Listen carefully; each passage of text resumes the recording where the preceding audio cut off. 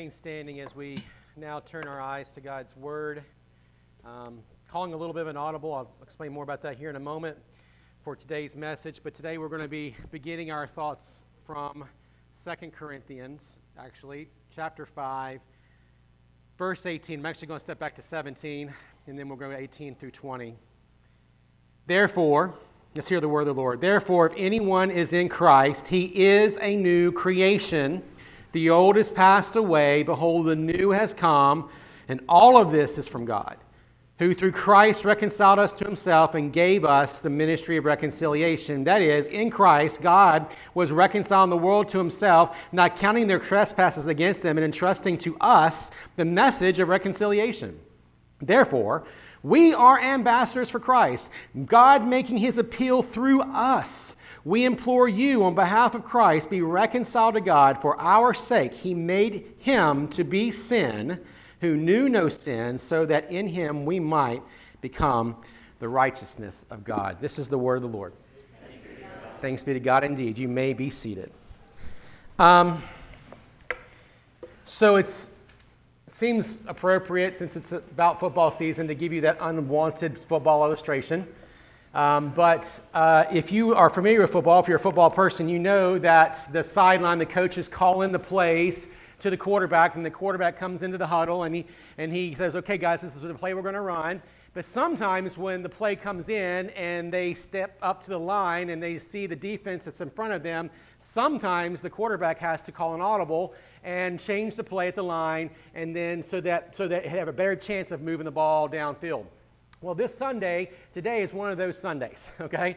Because I feel like I need to call a little bit of an audible about where we are in 1 Corinthians and the conversation, the discussion about divorce, not because of anything related to that, other than the fact of through some wisdom with the elders, we had a pretty taxing, involved week last week in terms of caring for various aspects of our ministry of our church. And so trying to spend time really being careful with the conversation about divorce didn't seem wise this morning, so I wanted to make sure that I could come and we could be precise and think through all the relevant texts, because it is a big topic. It's oftentimes a misunderstood topic, and I want to make sure that we do it well. So I'm stepping away from it just for the day. And we're going to talk about, and you see it there in your guides if you have it, we're going to talk about the care of souls in the context of the local church. Now, the reason why we're going to talk about that particular topic is really a couple of reasons. Number one is it's really relevant to our church in terms of the culture that we build here at Grace Church, and frankly for the care of souls that God has given us and stewardship over in our church. And I just felt like if I'm going to change directions, this might be one that I'd want to do a one-off sermon on. And so today we're going to be kind of doing kind of a biblical excursus, a biblical vision, a biblical survey on the issue of how souls are cared for and why the church is so important to that reality in today's world.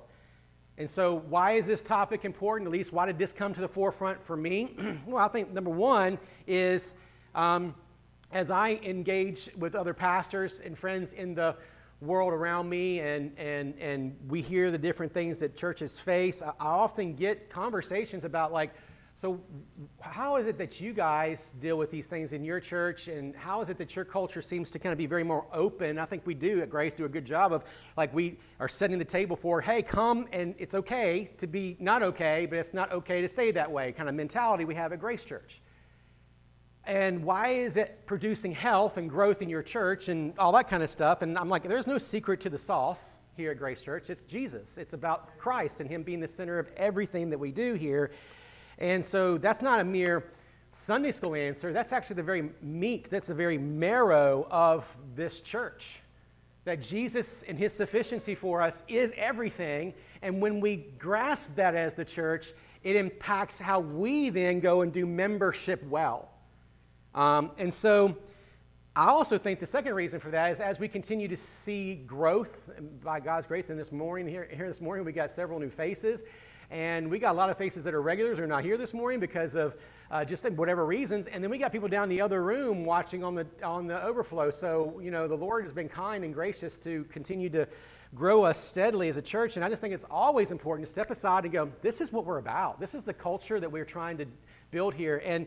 And so that's the main idea that I want to talk about this morning is what makes the church a unique community in the world. It's the supernatural care of souls rooted in the love of Christ. Let me say that again. What makes the church a unique community in the world is the supernatural care of souls that is rooted in the love of Christ.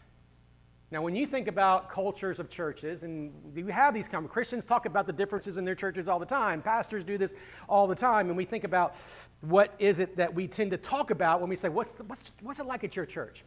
Well, what do we go to instantly? Well, we go to the worship experience. We perhaps go to the catalytic or charismatic personality that's the primary speaker on Sunday morning, or we go to the Disney-like children's experience that you might be getting in one part of the building, or the really, really well-tuned small group ministry in your church. I mean, you can go any of those directions, and or maybe how your particular niche stage of life is just really met well at a particular church, whatever it may be.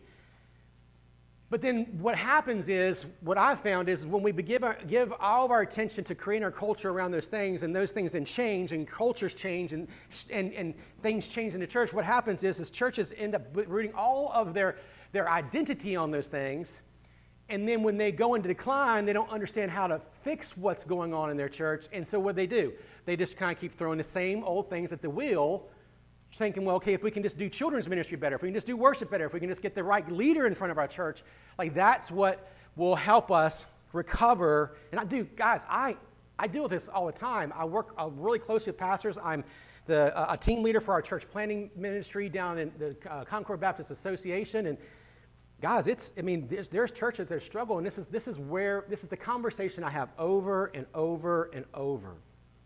And so what I end up doing, and whenever not just me, but when me and our directors and different other churches that are healthy, one of the things that I just tend to go that we can isolate things down to is this. John 15. This is like the verse in my mind that says what the church is all about. Verses 12 and 13. This is my commandment, that you love one another as I have loved you. Greater love has no one than this, that someone lay down his life for his friends.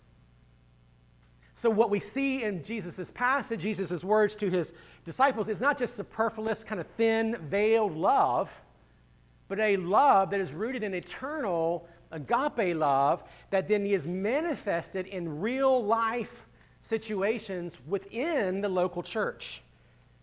And so what I want to do for a moment, and if you've got one of the little handouts, you'll be well served by this. If you don't, that's okay. Scribble down the references to these things. And here's what I hope as we look through several verses just for a few minutes, and I'll make a little bit of brief comment on each one of them. I promise you I won't be too long on each of them. But I just want to look at survey lots of New Testament passages on this very topic of care of souls and what the church is supposed to be doing, so that you get a grasp that this is not just a small thing, this is like the thing that actually makes the church distinct in the world, okay?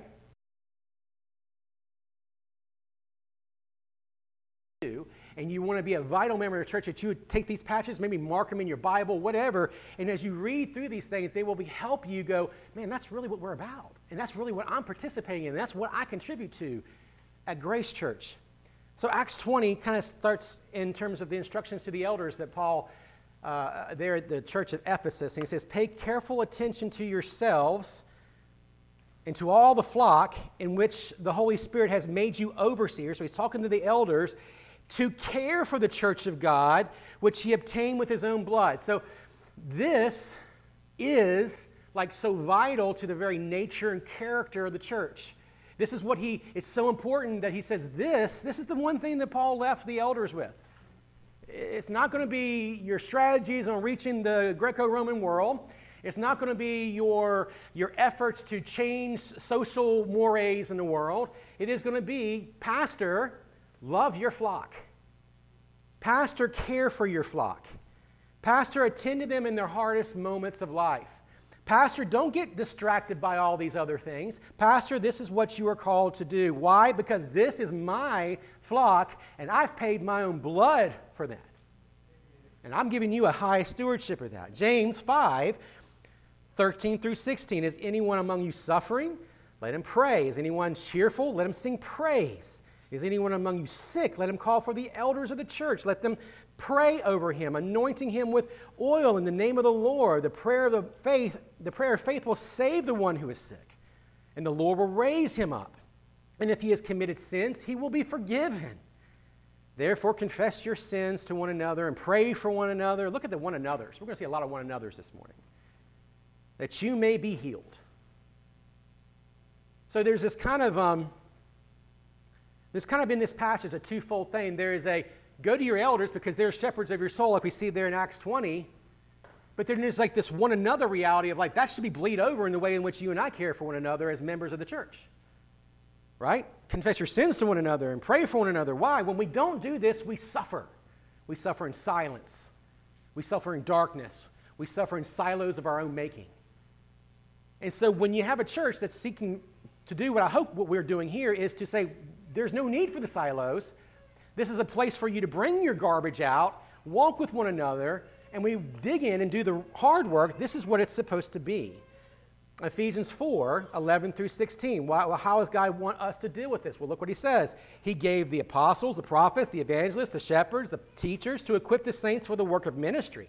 So then there's these gifts that God gives within the church. Now, these are not offices per se. These are just gifts to the church. And so he gives you and I these gifts to use within the church. Of course, some of them are offices. We understand the shepherds and teachers and whatnot, but in terms of pastors and deacons.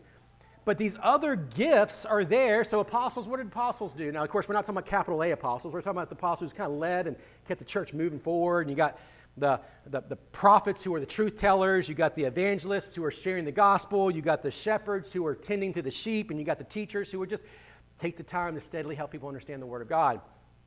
And they do all of this. And this can happen all across this church.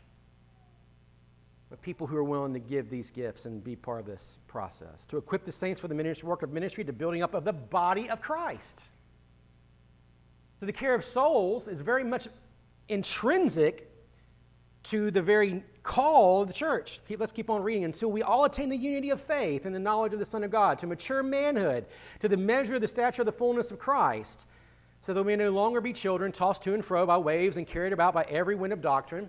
When we don't pursue these things, this is exactly what we basically set the course for our membership. When we don't do this, we allow people to be carried around by waves of sin and destruction and shame and hurt and pain. I can tell you this, that I've seen this over and over and over again in 25 years of ministry. And so I had one pastor here recently ask me, we talk to each other. We don't give each other specifics, but we talk about, just the caring and loving and pastoral care of members of your church. And he says, man, it seems like the Lord's given you a pretty big stewardship of that in your church. And he said, I think in 25 years, I don't know that I've ever had half of what you've had just in the last couple years. And I didn't say this to be condemning in any way. And actually, Wes, our director, kind of cut him off of the pass. He kind of said the same thing. He goes, but then have you been pastoring? Shepherding means you're going to uncover some pretty smelly things sometimes. And you want to know your sheep. We don't want you. I don't want you. The elders don't want you. The deacons don't want you being carried around by every wind of doctrine and every wave of sin and life and deceitful schemes and whatnot. Acts 6. And so how do they do this? They quickly get into this. The church is blowing up, and Acts 6 gives us a picture of what kind of happened. Well, then in those days, the disciples were increasing in number. Verse 1. A complaint from the Hellenist Jews, arose, means the Greek Jews, against the Hebrew Jews, those who are from Jerusalem, because of their widows were being neglected. In other words, the ministry was just falling short. People were not being cared for very well. And the 12, meaning the apostles at this time, who were the de facto pastors of the church before they started raising up pastors for local churches, they got together and said, look, it's not right for us to give up preaching the word and to serve tables. Now, this is not like a haughty, arrogant kind of thing, right? This is not me telling you that don't bother me with your stuff. I got to sit in my study all day. That's not what they're saying. They're just saying, man, it's just wise for us to continue to expand the infrastructure to bring in people who will come in and they will help carry this burden so that we can keep our eyes on the pulse of the church and we can preach the word faithfully and we can pray for our church. So here we go. Therefore, verse 3, therefore, brothers, pick out from you 7 men of good repute, full of spirit and wisdom, whom you will appoint to this duty. Now, this is not everything about what deacons are, but it's at least what we would say is at least some kind of foundational insight into what we want in our deacons, right? But we will devote ourselves to prayer and to the ministry of the word. And they said this pleased the whole gathering. I mean, the whole church was there when they said, hey, man, we just got to get some people in place to help us manage the love and care for this church. And everyone like, that's a good idea. It's a great idea. So then they picked up all these men's names out right here, and I won't go through all their names because I'm going to butcher pronouncing them at this point. And then what happens? The word continues to increase. The church continues to grow, verse 7. And the number of disciples multiplied greatly in Jerusalem. Healthy churches grow as healthy churches. Right? Healthy things grow. And I think that's exactly why the care of souls, and when it's done well in the church, it's not a distraction from the church's ministry. It actually is the church's ministry. When you do it well, you're not being distracted from all the other stuff in the world. You're actually doing exactly what the God has called your church to do, so that when other people go, wait a minute, there's something very unique about what's going on over there. And they go, man, I don't know that there's any such place in the whole world that actually loves and cares for people the way I see this weird band of people who have some pretty strange beliefs in the world. Colossians 1:28, him we proclaim. I said this earlier. Him we proclaim, warning everyone and teaching everyone with all wisdom that we may present everyone mature in Christ. So in other words, what is Paul saying? The gospel is the answer.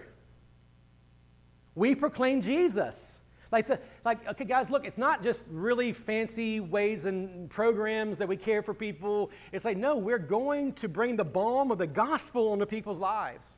We'll get to this a little bit more in a little bit, but that's important. 2 Corinthians 5:18-20 is what we said earlier, and all this is from God, who through Christ reconciled us to himself and gave us the ministry of reconciliation. If the church is reconciled to Christ and they're living out that reconciliation in Christ, then that's just something that's incredibly attractive to the world. And in Hebrews 13:17, he says to submit to your leaders and obey your leaders and submit to them, for they are keeping watch over your souls. And those who will give an account, and let them do it with joy and not groaning. It's tough work, but I love it. And I know our pastors and elders in this church love it.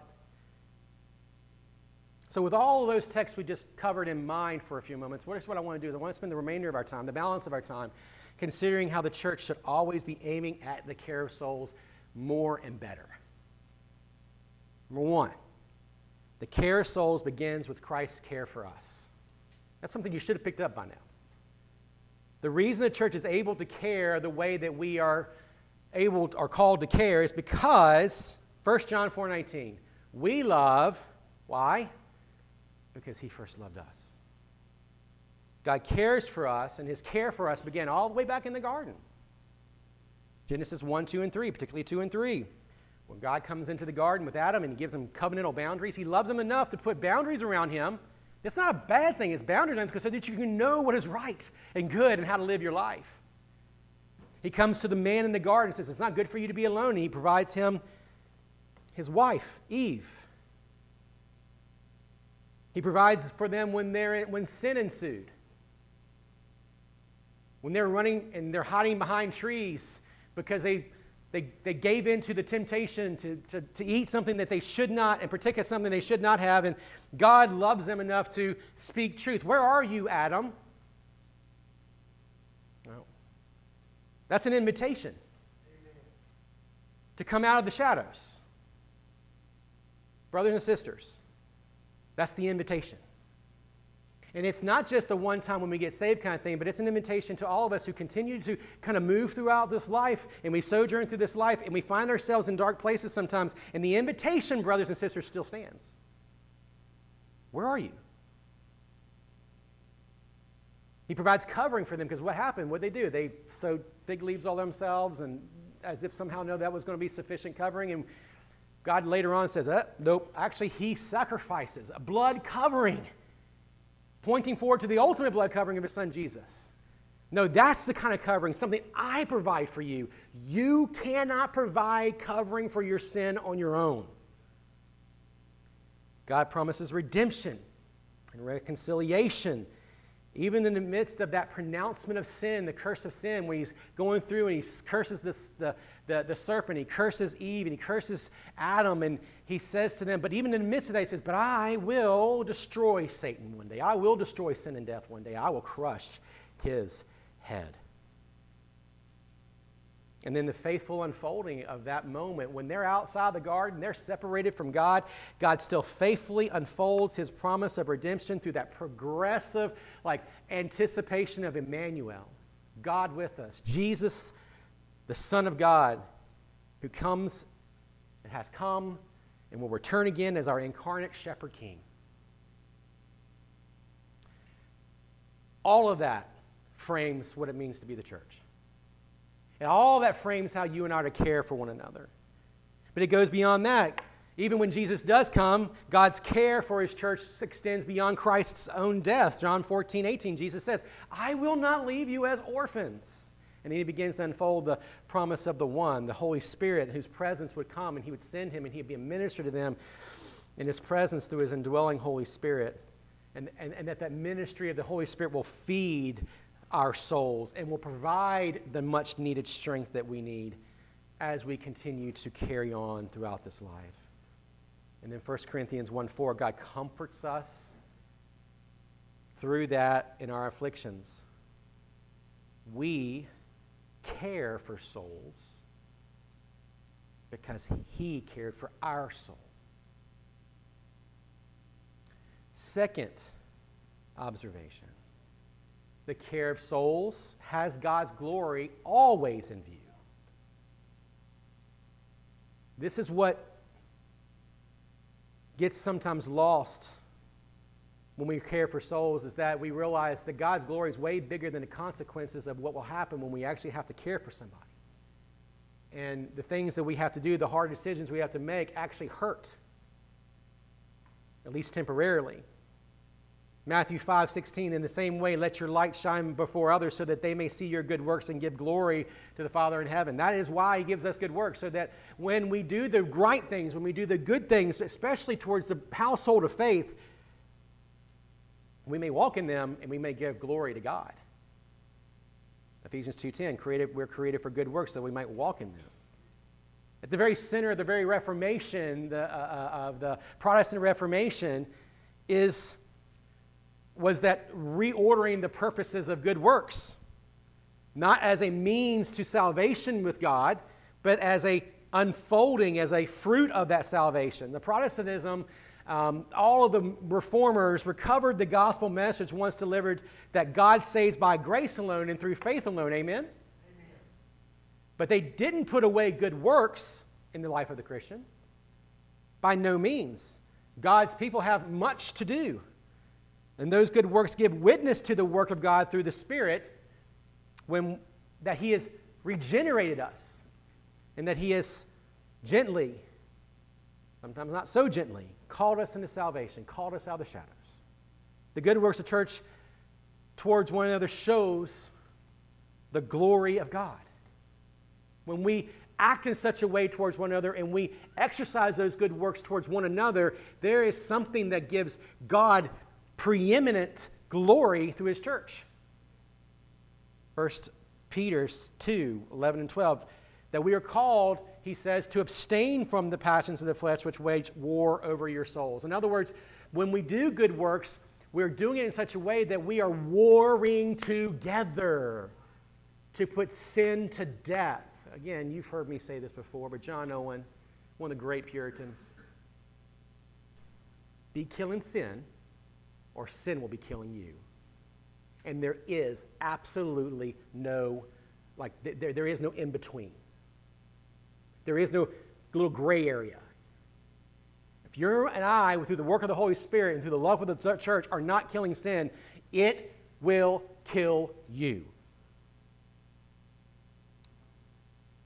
And he says at the end of that letter, 1 Peter, whoever serves as one who serves by the strength that God supplies, and they do this in order that everything God may be glorified through Jesus Christ.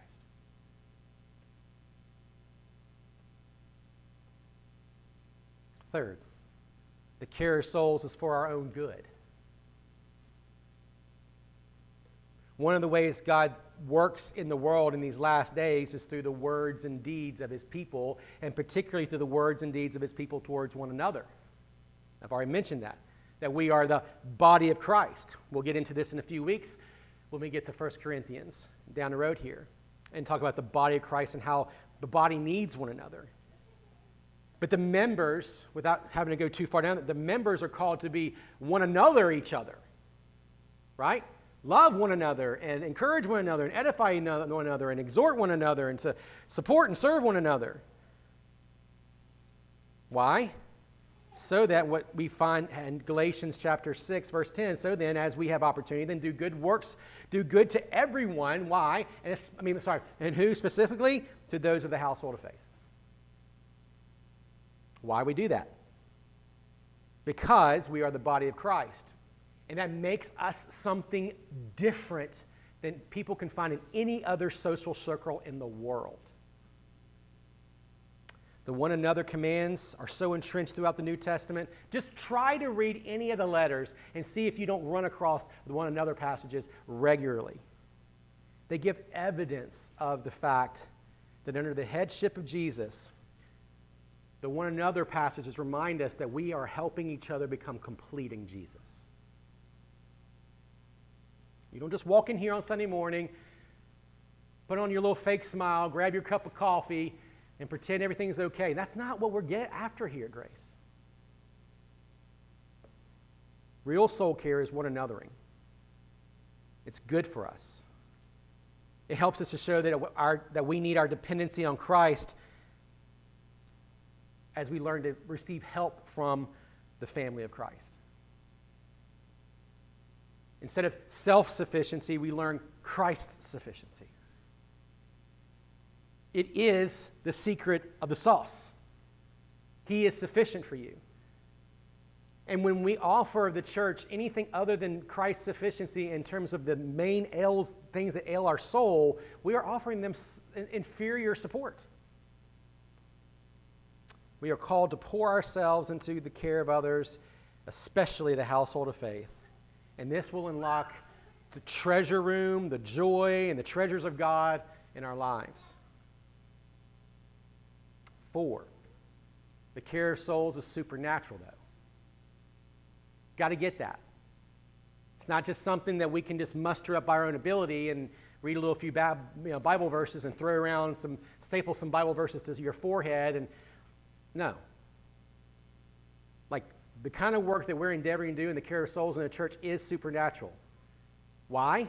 Because the care of souls is difficult. It's messy. It's messy. The hardest part of caring for a soul that's found themselves in a dark place is that initial step into the light. It gets really easy after that. But really coming out in the light, really giving it out there, and it's not just light before other brothers and sisters, but it's light of being honest with yourself before your God. And when that happens, and that supernaturally happens, our faith is built in a way that we could never have imagined. But please know, soul care is also not just difficult, but it's uncomfortable. We would rather just go to our own trusted little systems of strength and expertise, but that's not what the soul care is called for in the local church. Real soul care brings us face to face with our weakness in Christ. So, brother and sister, and you're trying to minister to someone in the church in some capacity, trust me, you feel weak and you should feel weak. And if you come to me and say, I'm not qualified, I'm going to say your weakness qualifies you. Because all you have is Jesus. And if you come to me and you're saying, I don't know how to walk out of this darkness, I'm too weak, I'm going to tell you, your weakness qualifies you, Jesus is enough. Embracing our weakness is not bad. Dependency on the good, loving, kind, faithful, gracious, and all-powerful, all-knowing, all-merciful God gives us so much more hope than we could ever possibly imagine, and that's what the church is always, always, always doing. Christ-centered soul care does not mean, though, we have nothing to do. It doesn't mean that we just kind of staple a spiritual answer on everything. No, we dig in, we uncover, we help people to be honest and be real and or walk with them in their pain and their suffering, and sinners and sufferers and alike. But what it does mean is that we are fully dependent on God to do the work. We work, but God's really the one doing the work. It's His job to convict, it's His job to enlighten, it's His job to change, it's His job to comfort, it's His job to keep the sinner and the sufferer near. It's His job to do that. And all we can do is come alongside that and keep reminding people of that as we support that work. So then, it means that real lasting change is possible more and more in our lives as we are learning. And what's the goal, right? To be conformed into the image of Christ. That's our aim. And that God is the only one who can produce that. We cannot produce the image of Christ in our lives on our own. We can be and so the Holy Spirit, through His agency in us, is the one producing that work, but we come alongside that with word and spirit and prayer and support and community. And we just keep on gently nudging each other forward. Endeavoring never to allow ourselves to walk that path alone. You've heard me say this before. You can't, the Christian life, there's no point in Scripture that envisions the Christian life as a solo effort. The Christian who is not part of a local church that says they love them and is going to be willing to be vulnerable with them will probably at some point struggle to actually have their faith grow. Because you're not designed to do this by yourself. And then last, the care of souls is normal. It's supernatural, but this is normal. This is exactly what the church should do. That when we go into the church, like, again, sometimes people think, well, my gosh, all of it, if people are always got problems in the church and struggles in the church, that seems not the norm. And I'm here to tell you it actually is the norm. It actually is the norm. The care for people in difficult seasons of life is not an anomaly, it actually is the reality. And so when you're weak, I need to be strong for you. When I'm weak, I need you to be strong for me. But all of this in the process of the Spirit empowering that. Because only the church can grasp. And the reason why it's normal is because, and why this is the normal way the church does things is because we offer something in the midst of care for souls that no one else in the world can do. Why? What is it? We can be really honest about the fact that we're sinners. The world, when they deal with people's problems, avoids the fact that we're sinners. You just got a thing that we can apply, maybe we can get some new habits and you'll be good, and some of that can be helpful. Don't get me wrong. Please don't hear me say that. But at the end of the day, the norm, the reason why this is normal in the church is because we're going to be really honest about what the real problem is, and it's sin. That's the normal reality and normal condition of the human soul. And that we are hopelessly enslaved to our sin and darkness without the intervening power of God in our lives. That's the norm. That's why why we said the gospel is everything here. It's why Christ is everything, because when you have Christ at the center, what is happening? We're admitting the norm is, I'm really, really messed up and I need Jesus. I'm really, really messed up.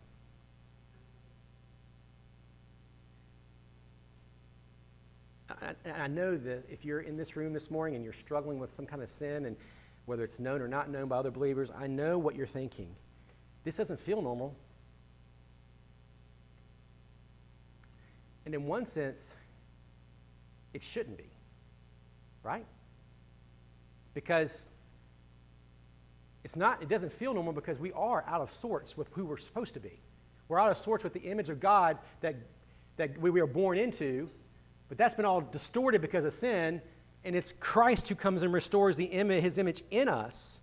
And so insofar as saying it's the normal reality of the local church until Jesus comes, it's absolutely true. But in one sense, if you're sitting in this room and you're struggling with sin and darkness and whatever else, you shouldn't feel normal in that sense, right? Not because you don't have the freedom to come out in the light, because you do, because that's exactly what I've already tried to establish thus far. But when you don't feel this, when you don't feel right, it's because ultimately you need Christ. You need Him. And so inferior definitions of normalcy that the world relies on, the church gets to come in and says, no. Christ, the true human, the true man, the true Adam, the new Adam, He resets normalcy in the human heart. And He invites you and I to come into the true humanity with Him. Amen? That's the goal. That's the care of souls that we're after here at Grace. We don't know how long Jesus will tarry. It's not our job to go and worry about every little shift in sand of time. Until Jesus returns, this is the normative framework, the normal reality that the church should give its heart and life to. To be a hospital for sinners and sufferers, both giving and receiving care until Jesus returns. Let's pray. Father, this morning as we consider all that we've come here this morning, and our brother Tom comes to lead us in the Lord's Supper this morning, I just pray that our hearts would both be challenged and encouraged, but also exhorted to know that we are invited to a table that we do not deserve to come to, but you have, through the power of your Son, invited us to. But we must come with a heart that is willing to be honest about who we really are and who God really is. And so, Father, we're going to ask for your help in these things. We love you. It's in Christ's name. Amen.